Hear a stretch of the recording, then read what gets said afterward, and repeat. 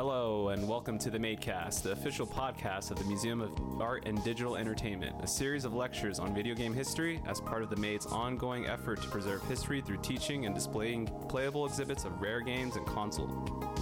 While life in the time of COVID has forced us to close our doors, the support of people like you has allowed us to continue to bring history to you through lectures like the one you will hear in a few minutes. I'm Chun. I'm Anthony. I'm Red. And I'm Miles. This week, Alex will be talking with Noah Falstein, who was project leader on Sinistar from back in the day, an early member of Lucasfilm Games, and who is currently working on games as medicine. But before we get into that, let's listen to the news. So we have a couple new interesting news tidbits. Blizzard has absorbed Vicarious Visions, who are working on the Diablo 2 remake currently. So that is an interesting development as more the conglomerate of Blizzard expands. We'll see how they are going to be. I want to hear you guys' input on that. Is like as far as you think about the development of that game and how it goes, because like they had Vicarious Visions made the Tony Hawk Pro Skater 2 1 and 2 remake, and that seems to be like, from what I've seen, it was a very fun game. They did a good job, but I haven't heard many complaints about it. But the Warcraft release from Blizzard, or Warcraft 3, doesn't seem to have been very good. Yeah, it's pretty awkward because from what I know, what I remember, they probably show a different footage from the demo on some bigger game event, and then they didn't have the same stuff while the game is released. I think that's probably one of the reasons why people are so mad about it. But anyway, the team is gone now. I mean, Yep. Sorry, go on. Yeah, it will really depends on how are they gonna deal with the Diablo 2. I think. I mean, I have never played that game, but if they are going to do the game like Square Enix do the Final Fantasy VII remake, I mean, they're probably gonna be good. But if it's just another HD version or 4K version of Diablo 2, I mean, I think people won't buy it. Won't think it's a good one. Yeah. They'll have to do something really kind of remarkable with the game visually, and as well as like gameplay, and bringing it up to this decade. We'll see how it goes, because that's, although all these remakes are so hit or miss, they're not. Some of them are fantastic and amazing. I really think Final Fantasy VII is really cool. I thought it was an amazingly fun game. Definitely a reimagining of the original. But I also realized after playing this, the first remake, that I never played the original Final Fantasy VII past like this, where the story went in the remake. Like I was like on my way to fight Sephiroth in the original game for the first time, when I like wasn't able to win and dropped off. And then when that was like the final sequence in the remake, I was like, oh, I only did like 10% of the game. Yeah, that's when you start worrying about, oh my god, how many episodes they gotta make it into. But meanwhile, you still want to play the game. I mean, yeah, I mean, they said 3. It's gonna be a long journey. I mean, I'm a Kingdom Hearts fan, so. Oh yeah, you are. Yeah, almost forgot about it. It's gonna be forever. Yeah, I'm also just salty. I'm salty about Kingdom Hearts. I'm salty about Kingdom Hearts. There's still salt in the wounds. I mean, just looking over Vicarious Visions' track record, they've done a lot that I recognize here. Like, They've done the Crash Bandicoot games. They've done. Oh yeah. God, I remember the Shrek games on the GameCube. Those were fun. They did Guitar Hero in the 2000s, 2010s. Oh, really? Which Guitar Hero? Basically all of them. I don't know about it. Oh, wow. Okay. And then 2010 to 2020, they've basically worked on Skylanders and Destiny 2 as support team. Oh, they also helped work on Skylanders. Yeah, okay. They did Skylanders for many years. I imagine they're still going, but I haven't kept up with those games.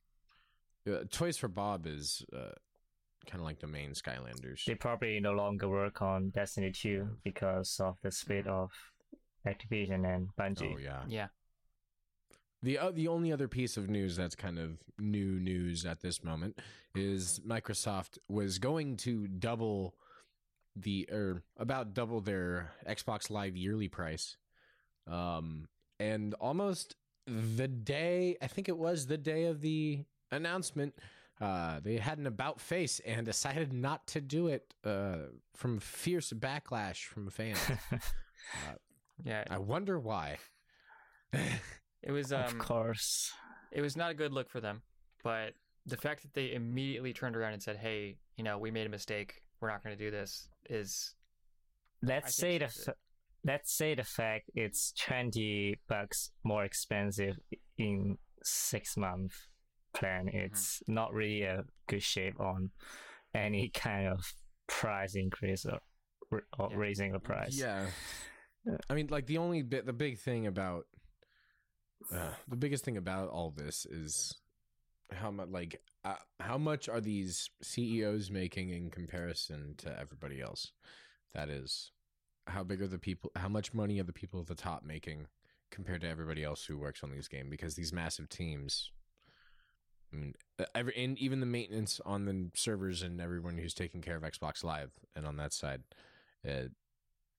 if they're not it would be different if the employees were receiving a direct boost or benefit from something like that. But as is the case with many things that have happened, that doesn't seem to be the case.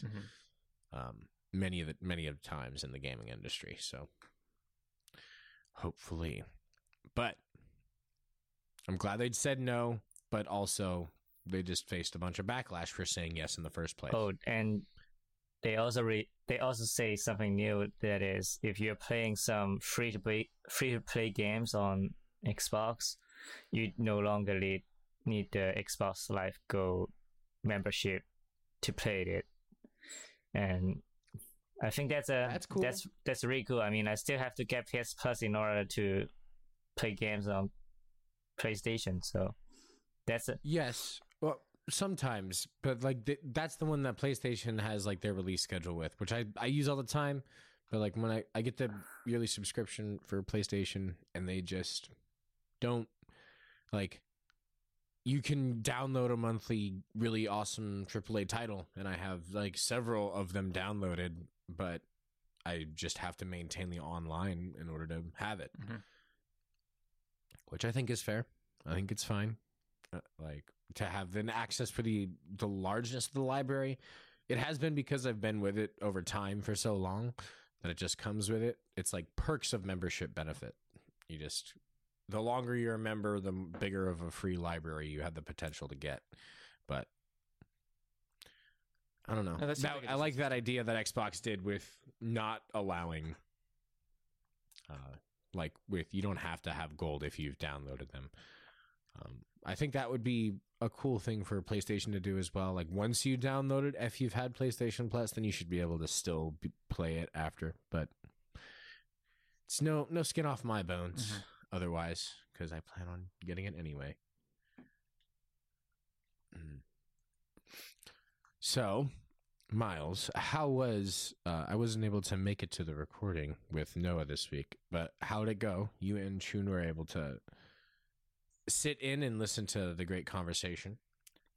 Noah is a really good speaker. He is conversational. He made a really interesting topic out of something we've been hearing for the past couple weeks. And his story is really interesting. He's been around in the industry since basically the very beginning,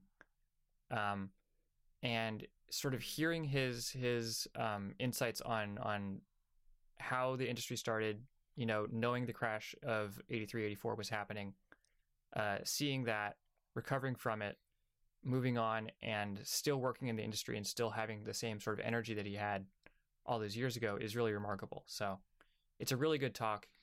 I really enjoyed it. He's a very interesting guy. Look forward to taking a listen. And if you're listening our last podcast too, I mean, it's not going to be rocket science this week, so don't worry about it. Mm-hmm. Yeah, it's not as technical. I promise that not every episode will be that technical, but we'll throw them in there for the super fans out there. Alrighty. Well, I think it's about time. Yeah. We'll throw it on over to Alex and Noah. Give it up for Noah Falstein. Hello and welcome back. Thank you for joining us. Today we have a special treat. We have Noah Falstein, who was one of the first employees at Lucasfilm Games back before it was Lucasfilm, or LucasArts rather. Noah, can you introduce yourself and perhaps give us how did you get that job? Sure. Well, let's see.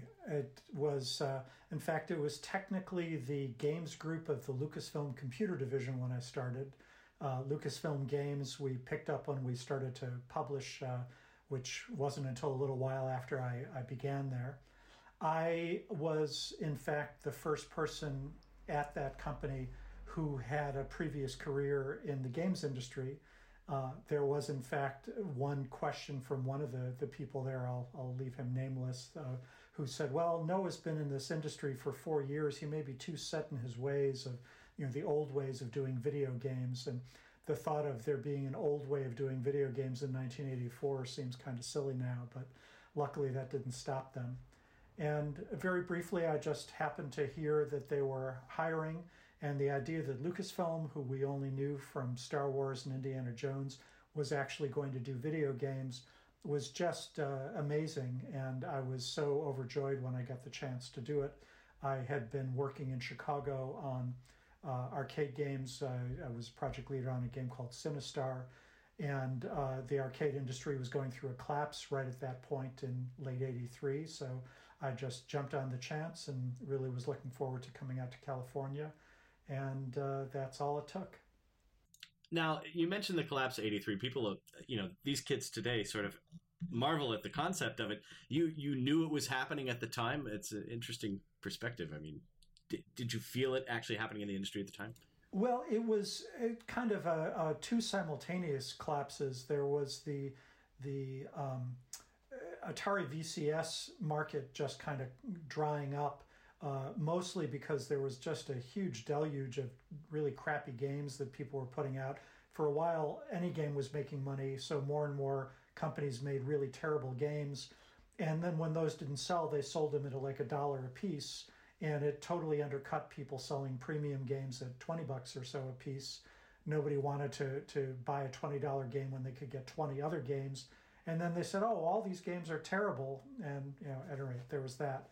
But the arcade industry, we're never quite sure exactly how that worked out, but it felt like the novelty wore off, and literally we had a 90% drop-off in revenue from one year to the next of people just stopping going en masse to video arcades. And nobody, I think, has completely explained that except for the fact that it was this brand new thing for a couple of years, and then people lost interest.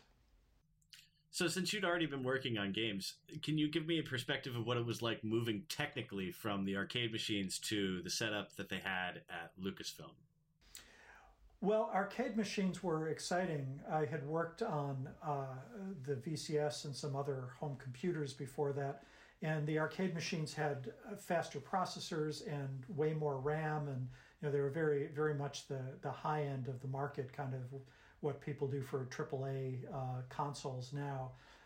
So going back to a home computer platform was a little restrictive, but all the stuff was in assembly language at that point, so there really wasn't that much of a difference. And they were at LucasArts, at the games group there, were working mainly on the Atari 800, which was my favorite computer of the time and really the best for games until the Amiga came around. So that made me feel a lot better. The color space of that rivaled the arcade games, unlike Commodore 64 or some of the TI 99.4 that I had been working on. So it was really nice to have at least a good home computer. And technically, no, it wasn't all that different. A little less RAM. It was a 1 megahertz processor, but a 6502 instead of the slightly better 6809 that I'd been using at Williams. So our Patreon subscribers really want to know about the history of adventure games, and you are intertwined with them in an interesting way at Lucasfilm. Can you sort of tell us sort of how did these games even come to exist as projects there? Well, all of us, certainly the vast majority of us in the group, came to Lucasfilm in large part because we were enthralled by Star Wars and by storytelling, like many of the games industry people are right now. We were all, science fiction and fantasy nerds and, loved all that sort of stuff. And it was always in our mind to do that, even with the first two games, Rescue on Fractalus and Ball Blazer. Both the two Daves who did those games each had fairly elaborate science fiction stories behind them that we really kept up that tradition. When first game that I did there, Coronis Rift, there was a very light science fictional background, but we still had spent time trying to figure out what that was like, and we were learning storytelling along the way. So we were just itching to get into something a little more cinematic to bring together what Lucasfilm did as a movie company with this very limited fledgling games group. And that was really the impetus for it. Beyond that, I think the path was that we got a chance to do a game based on the movie Labyrinth that was put out by Lucasfilm with David Bowie and this young actress that I said, she's just not very good. It's her first movie. And have you ever heard of Jennifer Connelly? I wonder what she's doing now. Anyway, that was our first experiment in doing more cinematic storytelling and also coming up with a alternative to the traditional parsers that were being used. And it helped inspire Ron Gilbert, who I had hired to work on that Coronis Rift game, who then wanted to do something new along those lines. And you should probably try and corral him and Gary for Maniac Mansion interviews if you haven't already.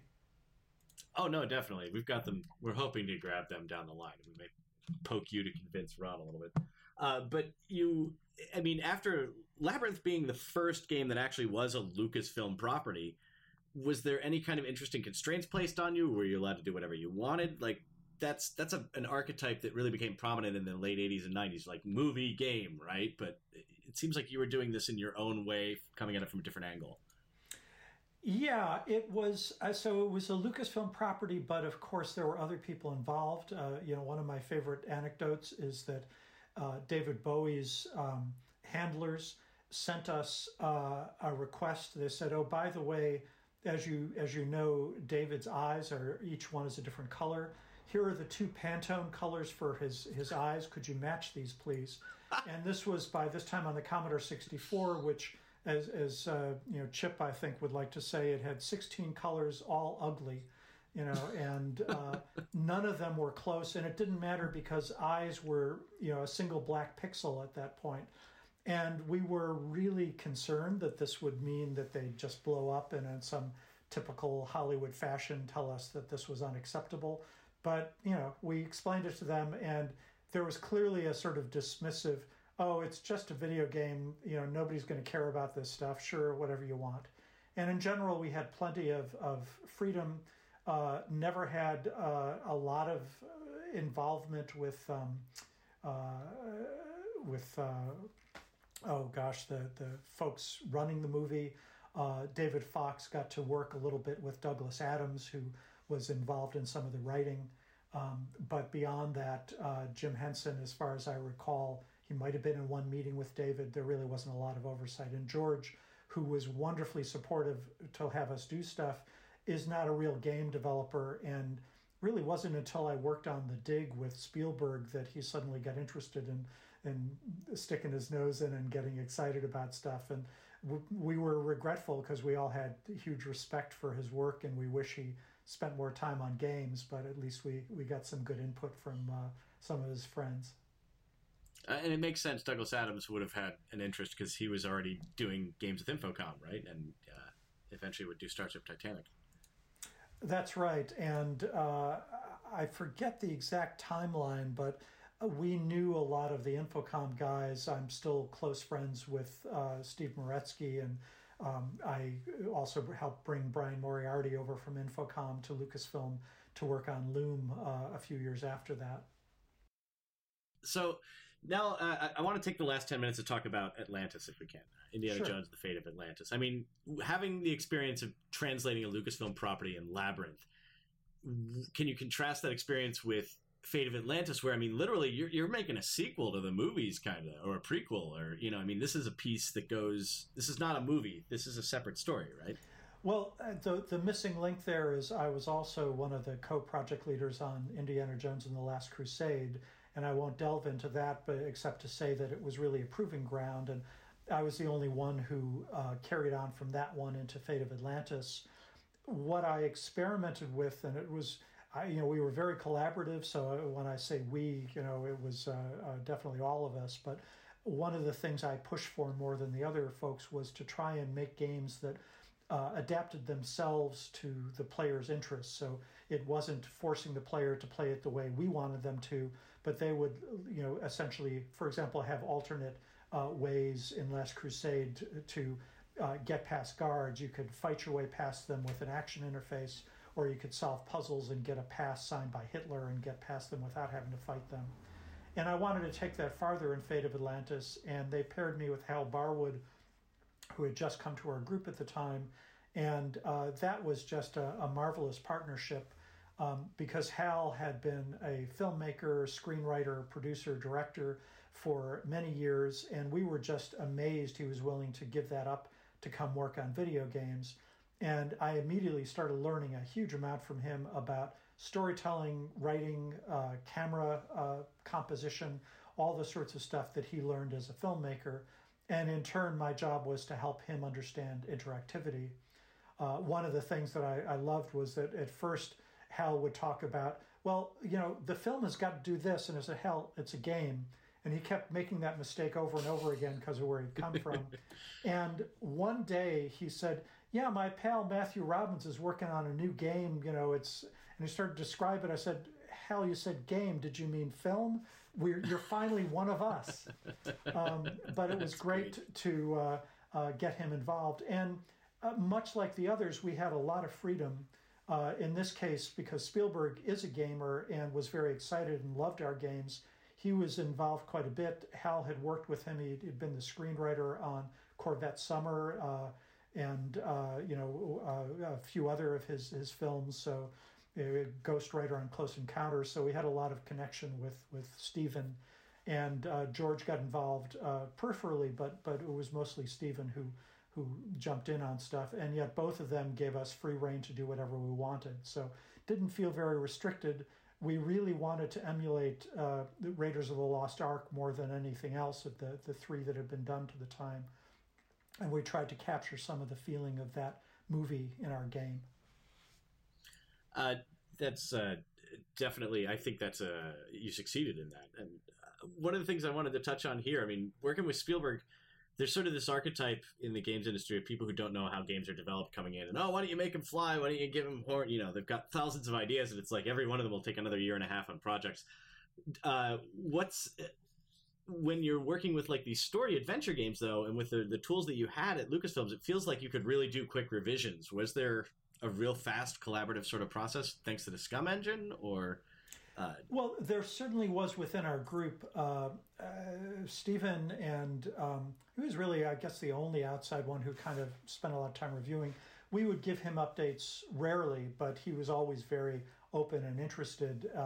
And then he was one of the first people to play through the game. In fact, I remember he found an obscure bug having to do with installing the game over some partition on the PC. And I wanted to give him credit as a playtester for that. And he played it with his son Max on his lap and would call us up and ask for hints. We gave him basically our numbers, and he would call the people who made the game directly, and we were just delighted to be able to help him. Max Spielberg is now a game designer and programmer.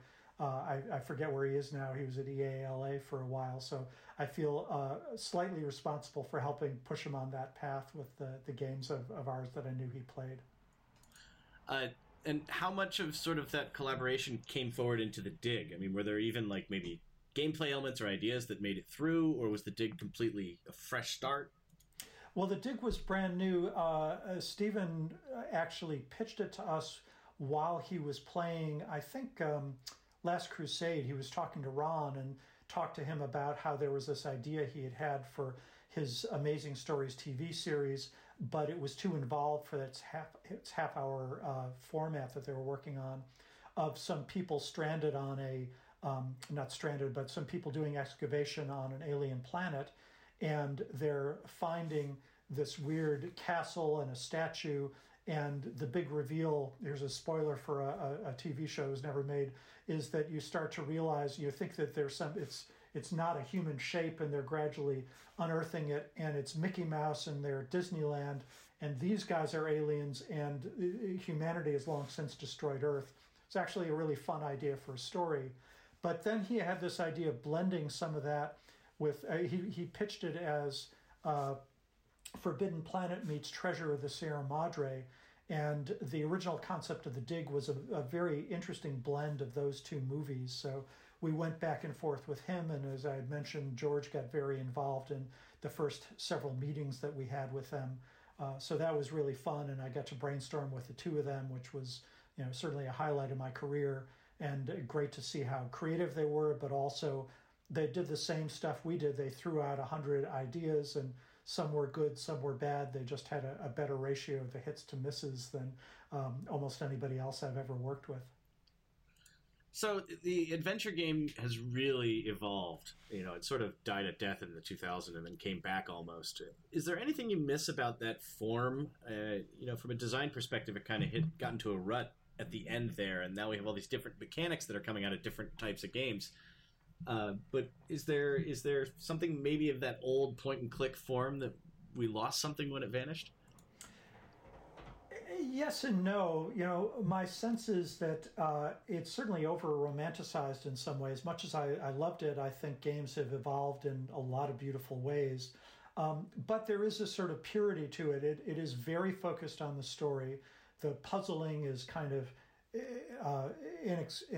inexorably, linked to the way the story is told, and we would always come up with storylines that worked well with puzzling. And one of the reasons Indiana Jones was so great is that his story is about solving puzzles on many levels, and that is lost, I think, in some of the more sort of action adventure, the sort of Uncharted or Tomb Raider sort of angles of a similar sort of story. But I appreciate the fact that there's so much experimenting going on with interactive storytelling of various types. I'm also a longtime member of Science Fiction Writers of America that has just recently started to give their Nebula Awards to video games and allow game writers into their group. And it's interesting to see how the people who are mostly coming into there now are very interested in interactivity as a means for storytelling.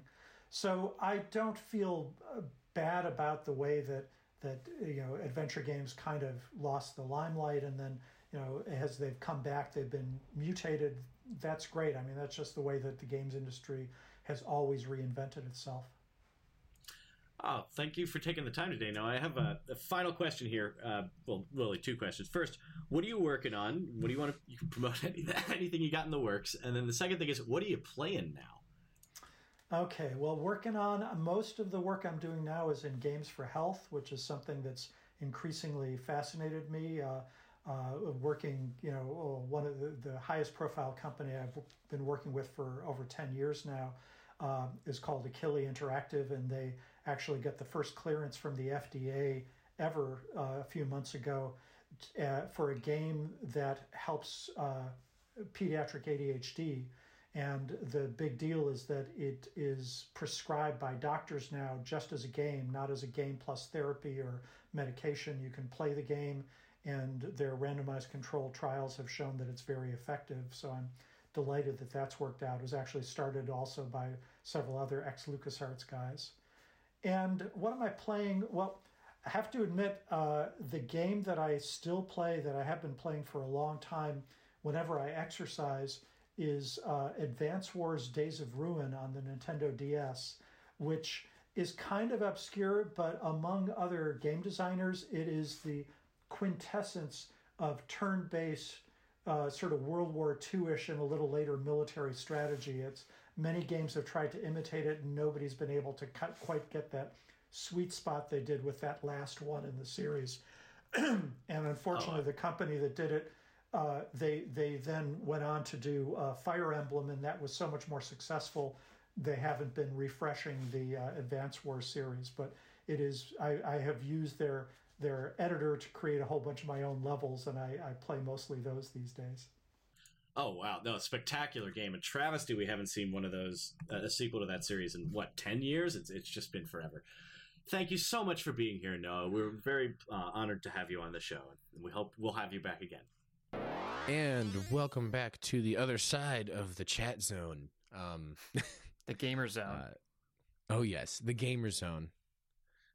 The GD zone. Game developer zone. The OG GD zone. The OGD. No, that's too many zone, letters, if you will. It's you gotta call it somewhere. I think you get. It's two parentheses letters. O parentheses G, but or D just G. No, too complex. Just stop thinking about it, Alex. Don't worry about it. It's okay. So I want to thank Noah and Alex for that pleasant conversation. Noah Falstein, super insightful. Also a very pleasant human being. Like you said, Miles. I was talking with him afterwards about Sinistar, and just sort of the process of getting very, very early digital voice recordings into a video game, and sort of that whole process. And while I can't really go super into it because we're going to run out of time, it was a really interesting project. He was not the first person to use voice in a video game, but he would say, and I sort of agree with him, that it was like the first time it was a really integral part of a character, because the character of Sinistar is this really like evil, like gloating, maniacal robot, and that really shines, and that really comes through in his sort of voice performance and the effects that have been put on it, and his voice lines, and him just constantly berating you and threatening you and being mean, and it was great. Mm-hmm. It's really interesting. Just the original workarounds on getting voices into games, and like how even in like the old Nintendo days they would just have the most squared off wave, bit wave put into the game that remotely would sound like it. I remember like the early Tecmo Bowl game would have, like hike, score, just different announcements. It's amazing what that you can do when you lower the power and limit yourself. Maximize your limitations. Anyway, that is just about all the time we've got this week. Thank you. Yes, thank you all for listening.